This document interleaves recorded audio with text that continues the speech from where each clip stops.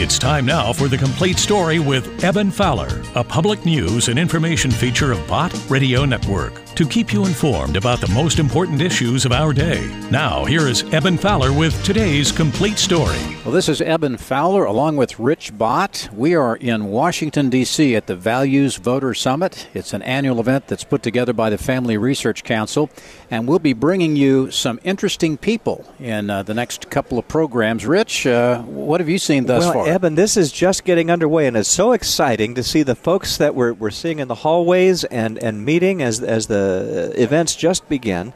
And today, our very first guest is just tremendous. Why don't you tell us about her? Well, Michelle Bachmann. Yeah, you probably have heard that name if you listen to Bott Radio Network at all, and if you listen to Understanding the Times with Jeanne Markell.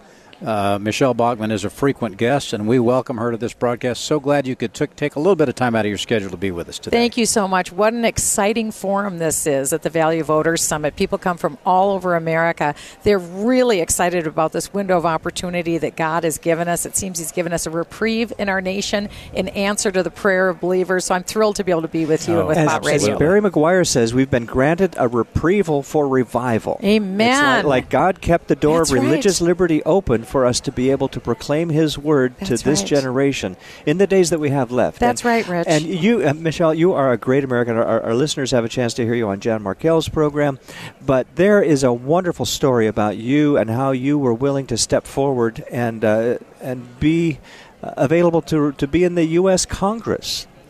Tell us about that real quickly. Well, that's true. Just a remarkable story, how God placed you in the right place at the right time, and you were willing.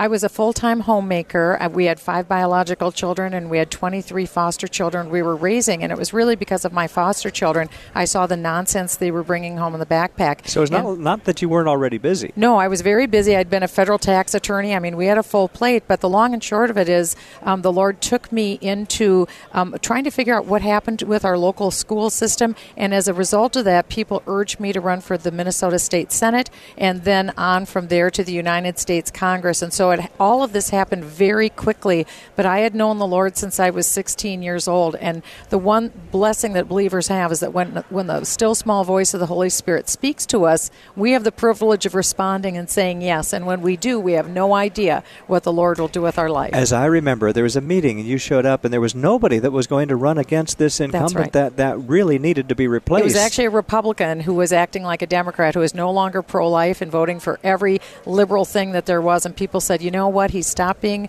conservatives. We need someone to take him on. And they turned and they pointed at me. And I was not suited up, dressed, hadn't even asked my husband permission. And I gave a 5-minute speech, and the current sitting senator gave a 5-minute speech, and they took a vote. And in a supermajority, over 60% in the first vote, I was endorsed. How do you undo an endorsement? So I was on my way before I even knew what I had done. Wow, you're in the right place at the right time, Amen. And you're willing to step up and in serve. The the Lord used you, and He's still using you in a remarkable way. So it's been a while since you've officially been here in the swamp, but tell us what kinds of changes have you seen since the election, and then tell us about what you're doing these days. Yeah, well, the biggest change that's happened is that we no longer have a Democrat administration under Barack Obama, so the transformation that he has intended for the country has come to a halt for the time being, and so now the country thank the Lord, and thanks to your listeners who fervently prayed and were on their knees and actively worked to make that come about. We are God's hands and feet, and He used your listeners to make that happen. I've been for 2 years speaking across the country and across the world on a lot of these topics that believers are concerned about. I was speaking in Jerusalem on June 7th of this year for the 50th reunification of Jerusalem, and at that event I was asked by a pastor from San Diego if I would be willing to head up a new Jim Garlow, yes, from Skyline Church, and the Garlow perspective that that's our listeners right. hear. Thank you, and I was asked by him to head up a new ministry and found a new ministry at the UN to bring weekly worship in the Word to the UN, to bring in biblical speakers to give a biblical perspective. There is not a biblical perspective that comes into the UN now, and also to be a voice to stand up for Israel and the Jewish people and the Jewish state. And so I prayed about that, and that is now what I am doing. We've been doing this for 2 weeks now. We spent 40 days in the run-up in fasting and prayer, and now we're watching the Holy Spirit unfold unfold His work. And so we are meeting now weekly. We've had our second meeting of worship and the Word at the UN, and we are asking God to open the doors. I was going to ask you how it's going, but it's a little too early probably to determine that. But how are you being accepted? Well, I think that there is an acceptance because there are very serious, mature believers who are crying out to the Lord on behalf of the nations. Because, Jesus says in the parable of Matthew 25 that one day all the nations of the earth will be brought down into the valley of decision, the valley of Jehoshaphat. And the way that Jesus will judge them, the Scripture says, is how the nations treat Israel. I can tell you for a fact at the UN, the nations are not very kind to Israel. Yeah. And so what we want to be able to do is to allow the Lord to use us to be able to speak into the hearts of the nations, because that judgment will happen. Every word in the Bible is true. That's right. So just as individuals will be judged at the end of time, so too nations will be. We want to bring this message and this knowledge to the nations so that they will have a chance for blessing. So critical. Because Genesis 12:3 says, whether you're individuals or whether you're nations, if you bless Israel, you will be blessed. Or if you curse Israel, you will be cursed. We want to bring this knowledge to the nations along with the biblical perspective and the gospel of Jesus Christ. We are praying for salvations to occur. And so we are inviting everyone that is listening to your show to join us. We are UN-NYC.com. UN-NYC.com. We are asking for prayer warriors to join us, and you can pray where you are. Eventually, we'd like to bring people into the UN so we can walk through the building and pray together and ask God to reveal Himself to the nations and to people there. We can only bring the Word and be His hands and feet. He has to do the revealing. And so we are humble. We're broken in our spirit. This is not a place I want to be. I've never liked the UN. I've never been a fan of the UN. I said no when I was originally asked to do this. But the Lord broke my heart because I think we're looking at the culmination of history. Yes. And I think we really need to be about the Father's business. And His heart is to bless the nations.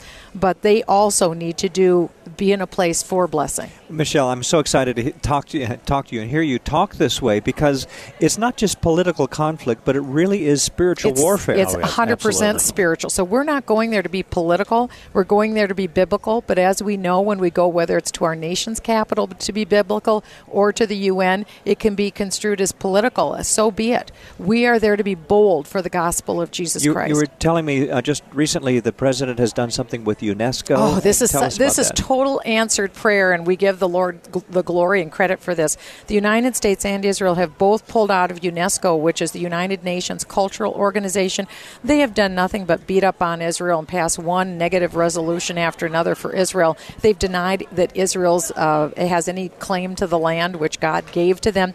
And so now the United States has said, you know what, if that's how you feel about it, we're going to pull out of your UN organization and we're going to take our money with us. Well, let me tell you, if there's anything that catches the attention of people at the UN, it's withdrawing money, because there is no larger donor than the United States to these organizations. This was the right thing to do. And again, I want to commend your listeners, because if we didn't have President Trump at the helm, in all likelihood, this may not have happened. And we have a good ambassador in Nikki Haley. So praise God for all of that. This is an excellent decision and an answer to believers' prayers. That is so exciting. Michelle Bachmann, thank you so much for the work you're doing. Thank you. And I would agree. Let's pray Amen. For this effort. Fantastic. Thank you. Amen. UN-NYC.com.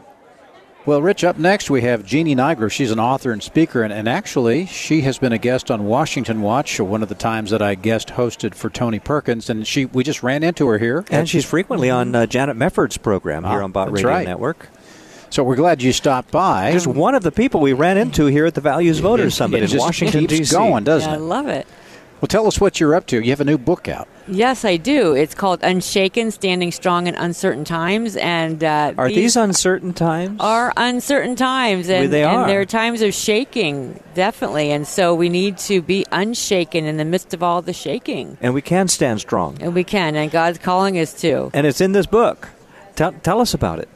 Well, the book came from my fear of the shaking. I was really fearful of what was happening and these end times, and so I got to the point of being paralyzed by fear and asked the Lord, what is going on? Why am I, fear is not from God. And I asked Him to show me, what lies am I believing about you? Because when we fear, we're always believing a lie about ourselves or about God. And so it was from what he showed me that I wrote this book, because now I'm just passionate about helping people or empowering people to stand strong, to look different than everyone else, to not be stressed out, to not be fearful, and to stand strong and be used by God in these times, and partner with God and be excited about these times. Because God hath not given us the spirit of fear, but of power and of love and of a sound mind. That's right. That's right. That's right. And fear is never from God. And it really gives the enemy a handle and ground in our lives. You know, sometimes somebody pointed out to me that every time an angel appears to someone like Mary or different persons in the Bible, the first words out of his mouth are "fear not." You know, don't be afraid. Right, exactly. And the other thing is that, you know, sometimes we stress instead, and we think, well, stress is not sin. The Bible doesn't say do not stress. It says do not fear, but yet stress is rooted in fear. And so whenever we fear or stress about these times, whether it be uncertain times in the world or in our lives, we need to recognize that we're believing a lie, and we're giving the enemy ground, and we need to recognize the spiritual battle that goes on behind the scenes. So this says that the book offers great strategies for finding intimacy with God again, the only true antidote to fear. What are some of those strategies? Can you share with us? Sure. Well, first we've got to recognize what does block intimacy with God, and it's things like fear and stress and frustration and anger. So we've got to recognize the intimacy blockers. I spend a chapter talking about intimacy blockers and recognizing what they are, and then I give really specific details for how do we break through those blockers. Like, how do we break through the fear? How do we ask God to show us what lies am I believing, and then confess that, and how do we just break free from these blockers and experience intimacy with God. And then I spend another chapter on how do we grow closer to God? How do we grow in intimacy with God? And so it's dwelling on the only thing that can't change right now when everything's changing is who God is and how he sees you.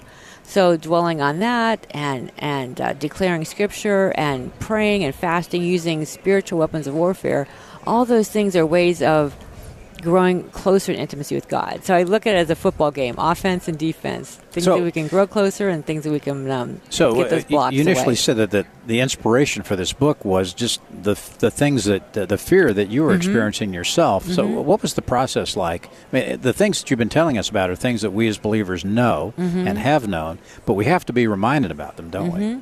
And we have to recognize, like as I said, the spiritual battle behind the scenes, that it's not just, we're justified feeling fearful or stressed, because the enemy doesn't care that we're justified. He just wants to get ground any way he can. And so we've got to recognize that, well, even if we're justified in our fear or stress, you know, we're watching the news and you think, well, anyone would be fearful, but we've got to recognize that gives the enemy ground, and that we're not going to be lights to draw people to revival if we look just as fearful and stressed as everyone else. You know, and in these times, the gospel has to be even more important to people who are in fear. If you think about, put yourself in the position of a person who does not know the Lord, who's not heard the gospel, and they're experiencing the same things that we're experiencing. Can you imagine the fear that those folks have? That should lead us to be compassionate and reach out more than we ever have. And have God's heart. You know, I spend a lot of time talking about how one of the ways that we grow in intimacy with God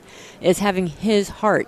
What is his heart toward yourself? What is his heart toward other people, toward Israel, toward the millennium, the end times? And so when we align our hearts with how he feels, so even when we're down on ourselves, that blocks intimacy with God, because that's not how he sees us. Or when we're down on or bashing other people that we don't agree with, that's not God's heart toward them. His heart is always love and to bless them. And he's always with us. I remember the Great Commission. He says, "Lo, I'm with you always, even unto the end of the world."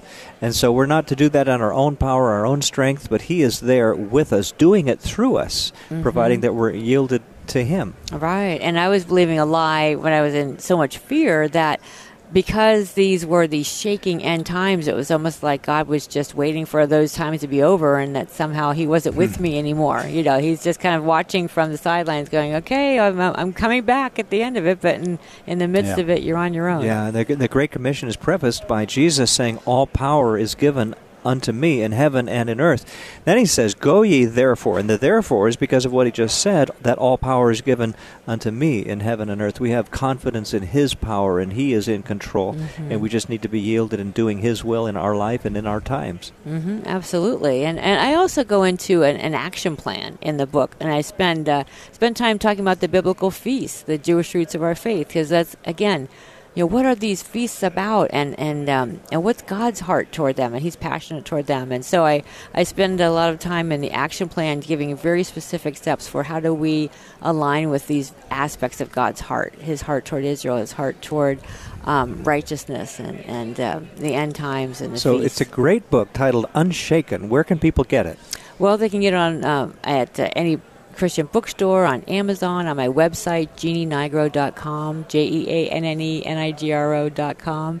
And I encourage you to pick it up, especially these days of the shaking is increasing every day. right. We Yeah. all need to be standing strong and being lights. Has for a the great Lord. picture on the front cover of the book of the parched earth that's cracked and dry, and yet there's this green tree that must have deep roots that's growing out of this parched ground. Yes, that no matter what is going on around us, and I have to share, don't write a book and call it Unshaken, because after I wrote this book, everything in my life that could be shaken was shaken, and in every instance, the Lord was speaking to me, you can be unshaken, and I'd say, even in this?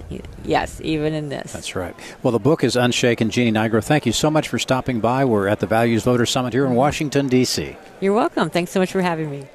Well, Rich, we're back here. We're on the floor of the exhibit hall where we do our recording here at the Values Voter Summit. Boy, what exciting morning. You want to tell our listeners a little bit about that? We just heard from the President of the United States, Donald Trump, speak, and he did just a terrific job. It's standing ovation after standing ovation, and he just ticked off so many accomplishments that are beneficial to keeping the door of religious liberty open. And I've often thought, if we could have a president that keeps the door of religious liberty open, then the church can go through that door and do the work that only the church can do.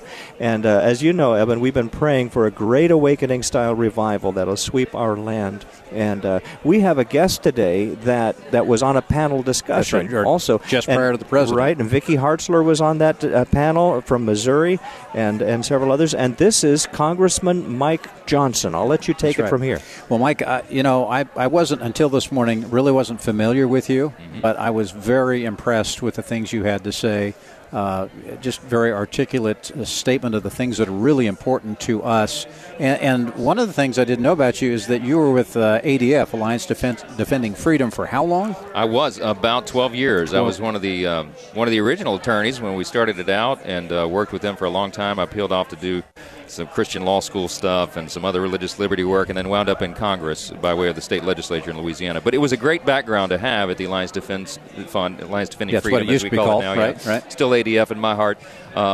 They've done great work, and we mentioned on the panel this morning, years ago we would be in pulpits on Sunday doing guest sermons, and we would talk about the impending threats to religious liberty. And 20 years ago, people said, I don't know if that's really going to happen. And now we're seeing everything come to fruition. Oh, yeah. It's really happening. We used to air a broadcast with Marlon Maddox called Point of View. And Marlon used to talk about seeing the storm clouds on the horizon. He was right. But now we're starting to see those storm clouds rain. We're starting to feel the rain from that.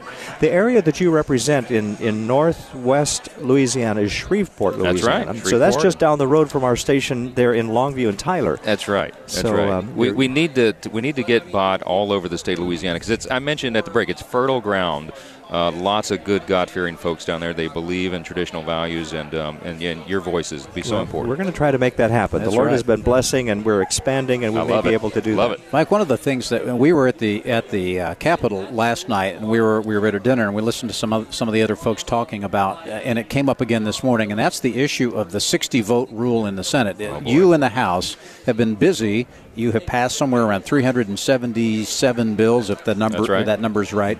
And there are a lot of really important things that need to get done. Can you tell us about that? But most importantly, those who are listening, there's some things that you can do to help make that happen. But explain that briefly, and then what can listeners do to help that happen? Yeah. Well, these are the archaic rules that we have to contend with in the Senate, and we say archaic. They really only date back a few decades. This is not Founders era stuff. This is not in the Constitution. Right. It's rules that were created, some of these in the 70s, And to put it in layman's terms, it disallows majority vote on major pieces of legislation. The only way that we're able to get some of our landmark pieces through is under the reconciliation process, which is kind of an exception to the regular rule. Under the regular rule, they can filibuster anything, and it takes 60 votes to bring something up for real debate. We have a 52-vote majority of Republicans in the Senate, but we haven't been able to use it very effectively because if you lose one or two or three of those, then you're done. And that's what we saw happen with the health care vote, the fate of that effort. And we're careful and cautious about tax reform, which comes next, because we're deeply concerned about losing a couple of folks on our side because we're trying to get that done through reconciliation. Now, the question that I asked last night was a follow-up to somebody asking a question about that, but is how are we going to get that done? How are we going to get that changed? And there are some people that fear, even Republicans who fear, if that rule is changed, that the Democrats will come back and use it against us. Well, we hear that argument all the time, and I've talked to Senate leadership about this. I mean, I'm a lowly member of Congress as a freshman, right? I got elected in December. But there's a growing chorus of voices in the House we've really reached our limit on this. Our patience is run out. Okay, yes. We're doing the hard work in the House. We're taking the arrows. We're passing landmark reform legislation, and it's literally sitting in a hopper in the Senate. They don't have the political will or courage or the procedural ability to be able to take it up. So desperate times call for desperate measures. I made the argument to Senate leadership myself. Look, there's no doubt that if and when the Democrats take control of the Senate again, I believe they're going to do it anyway. They're going to do it anyway. Yeah. If we don't do it right now, we have a historic opportunity right now. We have got to take advantage. It's a window. It is. Well, tell us about the spiritual climate that you're seeing on Capitol Hill. You say you're a freshman. You said you're elected in December. How does that work? Because most people were elected in November. Well, in Louisiana, we do everything differently. We have a little bit late election cycle. We have the big jungle primary system, and so that puts our runoff in December. So in November is our jungle primary. By God's grace, we wound up winning with the largest winning percentage in 50 years in my district, and so we believe, my wife and I prayerfully considered running and got into this on a prayer, and the Lord blessed. Well, there's something called the prayer caucus in the House. I'm part of that. And for our listeners, describe what you're finding in terms of the spiritual climate. I tell you, people say, what's the most surprising thing about being in Congress? And to me, that's been one of the most delightful surprises, is the number of committed Bible-believing Christians who serve in the Congress, who are here for the right reason, dedicated to the causes that we believe in, the principles that we believe in, that we're trying to defend, and that we get together regularly and encourage one another. The prayer caucus is one example. There are a number of Bible studies. When I came in as a freshman and everybody found out I was one of those evangelicals, I probably got a dozen invitations to individual small group Bible studies among members. Oh, wow. It was just so gratifying to be encouraged by people who share your faith. You know, and Vicki Hartzler on this panel said something to the effect that in talking to the audience, you need to consider running for office, whether it's on the school board or the county commission or what have you. We need more people with these kinds of biblical values involved in the political process. I tell you, that is how we're ultimately going to turn the country around. It's a spiritual revival. That and revival. Yeah, exactly right. Spiritual revival, and those who will carry that conviction into the public square, into the arena of public policy, doing what you all is so important, getting the word out, encouraging the troops, and then having some of those step up and offer themselves for office. It's not an easy road. We all know that. It's a vitriolic environment. But it is a great time to be alive if you have the answers. And we have the eternal answers. That's what's so encouraging about it. One of the things that came up this morning was a discussion about this case of a bakery or a baker in Colorado whose case is going to be coming before the Supreme Court in early December. Tell us about that and why that one is so important. This one will be seismic. And, you know, my background's in constitutional law, as you mentioned, and I litigated religious liberty cases, landmark cases for 20 years before I got here. This one could be for all the marbles, and I don't think that's an overstatement. The Masterpiece Cake Shop decision will come down maybe by the end of this year, early next year. It'll be heard probably in November, oral argument. But this is the infamous or famous case of the baker in Colorado, a mild-mannered Christian man. Y'all know the story well, and he just politely declined to offering his artistic talents to create a cake, a masterpiece cake, as it were, for a same-sex wedding ceremony. He treated them with respect and dignity, as we all should as Christians. He offered them other products on the shelf there, and he offered to send them and refer them to others. He just could not violate his deepest held religious conviction to participate in the ceremony. And we have lost that case all the way through the appellate court system. And we're at the Supreme Court. This can be for all the marbles. And you know what's interesting, too, is that the other side just does not understand why he would make that kind of a decision and why he would take that kind of a stand. And it goes right back to what Rich was talking about a few moments ago, and that's how important religious liberty is. And tell us about what the president said this morning about that issue, if you would. He reiterated that theme, and he brought up, of course, the repeal of the Johnson Amendment, which we're working on, and I'm a co-sponsor of that one as well. And we're trying to unshackle the voice of the church for decades now, since the 50s. When Lyndon Johnson put into the Internal Revenue Code a vendetta he had against some churches in Houston. You know the story. Yeah.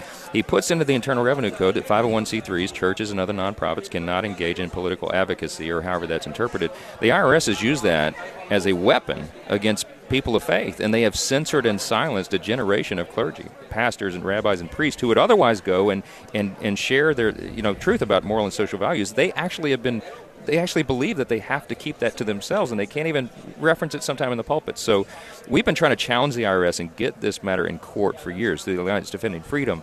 We have Pulpit Freedom Sunday, and you all know, every fall, and we've had thousands of pastors record their sermons and mail them into the IRS and say, come get it. They won't, because they know it's an unconstitutional restriction.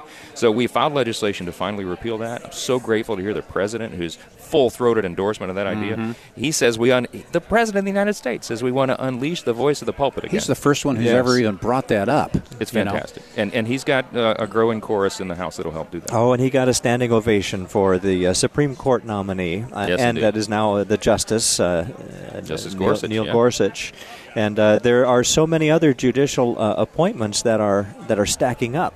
And the Senate needs to speed up their pace to get those all done, because you don't know how long of a window this is going to be, where you have both the House and the Senate and the presidency to make these kinds of appointments. Critical that we use our majority to get these appointments through. As y'all know, the longest-lasting legacy of any president is who he puts on the federal courts, and the Supreme Court and on down. And there are just stacks and stacks of all-star nominations now that have already been named, nominees that are in the hopper waiting for action. We have got to get the Senate to act on this because it's critical. So you're a freshman. How did you decide to run for office? It literally was a call of the Lord. I mean, it's from the time I was in 7th grade. I'm a fireman's son. I'm the first college graduate in my family, and I was going to be a fireman until my father was critically disabled and burned 80% of his body in a fire back in the 80s. So they directed our path differently. I wound up going to law school, and since I was a little guy, they always said, "Oh, you need to be a lawyer. You need to be a politician." I don't like the word politician. I like the word statesman, and so we kind of, I guess, leaned in that direction. I had great counsel over my life. Alan Sears of the Alliance Defending Freedom and so many others. Tony Perkins, who's like a big brother to me, came up from Louisiana. And I sort of followed in that model, took wise counsel, and we wound up here, and it's a great blessing. Now, across the state line there, where Longview, Tyler is, I think that's Louis Gohmert territory. It is. He's in our neighboring. They love Louis back home where we're at. Yes. Absolutely.